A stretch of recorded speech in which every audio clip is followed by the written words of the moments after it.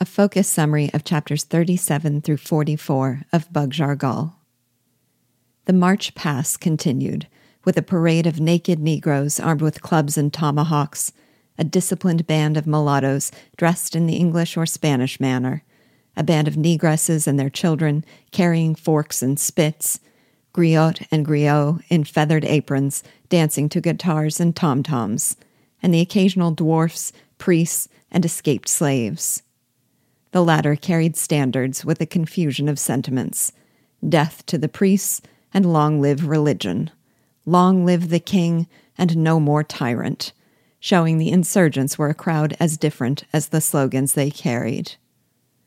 On passing his cave, they saluted Biassou, and he returned the gesture either with praise or censure, inspiring respect or dread.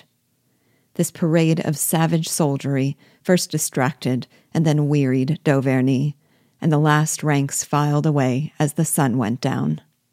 The review concluded, Biassou condescended to address d'Auvergne again, saying his life depended upon himself, and he had the power to save it.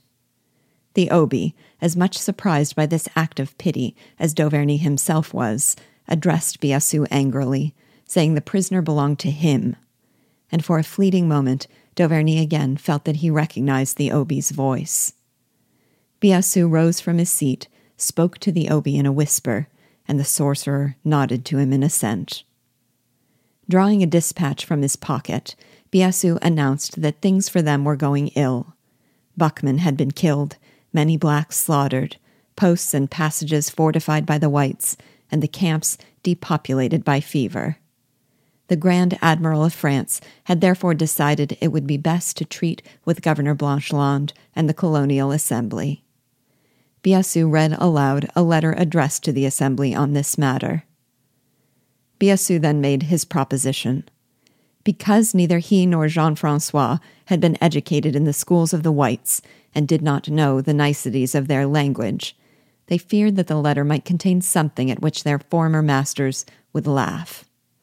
If d'Auvergne agreed to correct its faults, they, in return, would give him his life. This offer was repugnant to d'Auvergne's pride, and he declined it. Calling him a fool, Biassou gave him until the next day to think it over, reminding him that with them, death was not merely death. These words brought to d'Auvergne's mind the awful tortures which it was Biassou's pleasure to inflict. D'Auvergne's hands were bound, and he was given over to the keeping of the Morne Rouge, who might let him live through the night. D'Auvergne then pauses in his story to muse about unexpected misery, how it is like a torpedo that shatters but benumbs, making us feel afterward as if we are moving along in a dream. He says that if this strained position of the soul were to continue long, it would become madness, a happier state than the ghost-like existence that follows catastrophe. He then says he hardly knows why he is sharing these thoughts. They cannot be understood. They must be experienced. In any case, he says, they describe his state of mind when the guards handed him over to the soldiers of the Morne Rouge. Most of the guards had taken refuge in their huts, half a dozen staying behind with him. Soon they were all buried in sleep. D'Auvergne's thoughts wandered to the calm and peaceful days he had passed with Marie, and then compared them to the last day in which he had 3 times been condemned to death. Thoughts of Marie forced themselves upon him, and he strained his bonds to break them and fly to her aid. The thought of Pierrot returned and drove him to a rage that made his temples throb to bursting, and he wept over his lost chance for vengeance. A moment later, he heard a man's voice singing, distinctly, but at a distance. At first, he fancied it was a dream, and then knew it was the voice of Pierrot, singing, Yo que soy contrabandista. A moment later, Rask rolled at his feet, and then Pierrot appeared before him. Surprise rendered d'Auvergne motionless. Addressing him as brother, Pierrot reminded d'Auvergne of his promise never to doubt him when he heard him sing that song. But d'Auvergne raged at him, calling him the murderer of his uncle and ravisher of Marie. In a sorrowful voice, Pierrot said he pitied d'Auvergne, but that he himself was far more wretched. The sound of their conversation roused the soldiers, who leapt up and seized their weapons. But, recognizing the intruder, they cast themselves at his feet. At the moment, this made no impression on d'Auverney, because he was boiling over with passion. D'Auverney cried out with anger over the chains that deprived him of his chance to take vengeance. Pierrot turned to the prostrate Negroes and ordered them to release the prisoner. Once d'Auverney was free, Pierrot handed him his dagger, saying with an expression of mournful resignation that having saved his life 3 times, d'Auverney had the right to dispose of it. D'Auverney did not seize the chance given him, because he could not bring himself to commit a cowardly murder, because a voice within him told him that no guilty man would behave thus, and because he was still conquered by an imperious fascination about this extraordinary being. He ordered Pierrot to defend himself, but Pierrot said he could no more fight d'Auverney than the loyal Rasque could be made to fight him. He acknowledged that d'Auverney had suffered much, and begged that he not be blamed for the acts of others, just as d'Auverney had once begged of him. But d'Auverney demanded an account of what he himself had done, asking what had become of Marie. With trembling emotion, Pierrot pleaded that he trust him and promised that soon he would tell him everything. He asked d'Auverney to wait a while before he took his vengeance, so that he could first secure his freedom from Biassou. Despite all his prejudices against the man, Pierrot's voice made d'Auverney's heart vibrate, and he found himself hesitating between distrust and blind confidence.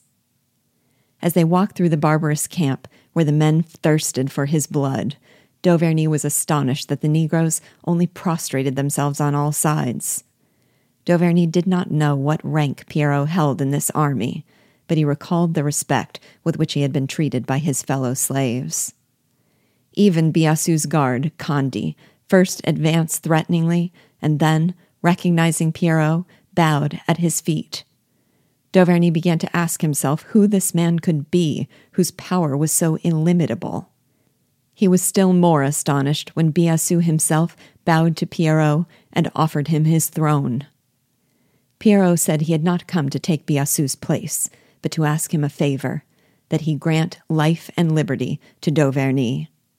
With an effort at the appearance of sincerity, Biassou responded that d'Auverney's life did not belong to him, but to his army, who desired his head as a counterpoise for that of Buckman. In response, Pierrot condemned the massacres that provoke the whites to cruelty and excite the passions of their unhappy comrades.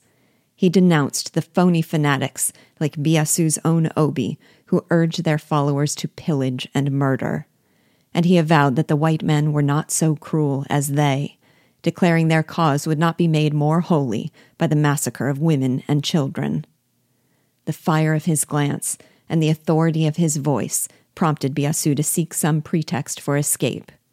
Meanwhile, with affected grief, Rigaud bemoaned the fury to which his nation had been aroused. News that the Negroes of the Morne Rouge had announced the return of Pierrot and declared their intention of supporting him inspired Biassou with fear of division in the camp. So he sought to make some concession to Pierrot's wishes. He asked for just 2 words with the prisoner and promised he would then be free. Biassou asked d'Auverney again to fulfill the condition and edit the dispatch. D'Auverney again refused. He then learned that d'Auverney's refusal had nothing to do with his confidence in his protector. On the contrary, he thought him a greater monster even than Biassou. Biassou expressed a bitter amusement over this strange situation in which Pierrot pled for d'Auverney's life while d'Auverney wished for his death. Knowing d'Auverney wanted only time to exact his revenge, Biassou granted his freedom if he promised to return before sundown. D'Auverney agreed. Pierrot had never looked so happy as he did when Biassou told him the prisoner was his, and with a strange earnestness he led him away. D'Auverney cared little for the trouble Pierrot had taken to preserve his life.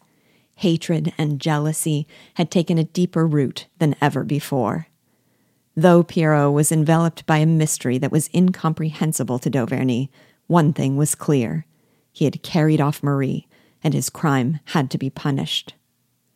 As they reached the outskirts of the camp, beyond all listening ears, d'Auverney stopped him and demanded that he say what he had done with Marie. When Pierrot asked again for his trust and promised he would tell him soon, d'Auverney insisted he answer or defend himself. But Pierrot told him again that he could not contend against him, and anyway, he had but one dagger. He offered it to d'Auverney. D'Auverney seized it and placed the point on Pierrot's breast, threatening to plunge it into his heart if Pierrot did not say where his wife was. Pierrot implored d'Auverney in soft and persuasive tones to grant him but 1 hour of life, for his own sake. D'Auverney once again yielded to the secret power that Pierrot had over him, and he agreed to follow.